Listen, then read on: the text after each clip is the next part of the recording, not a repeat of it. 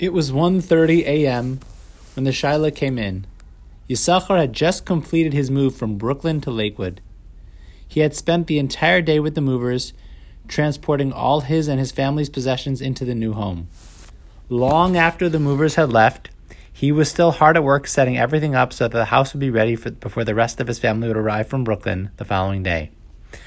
Originally, Rabbi Yisachar had planned on returning to Brooklyn to sleep for one final night before returning the next day with his family. However, he was so utterly exhausted from the long, arduous day that he didn't have the strength to drive back to Brooklyn.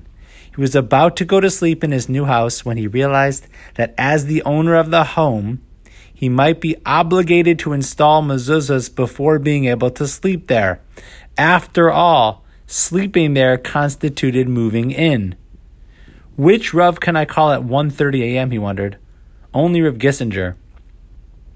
So despite his exhaustion, he picked up the phone and called. Indeed, Rav Shlomo paskin that he was obligated to install all the mezuzahs, even if there were many.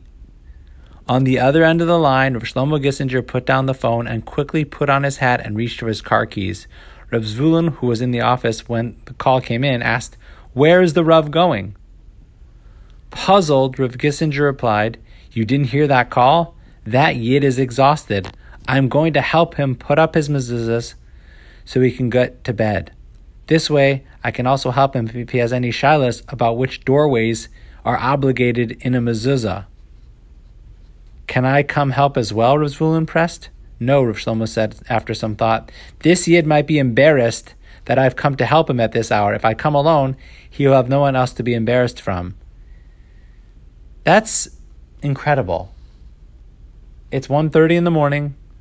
He recognizes that this guy's tired.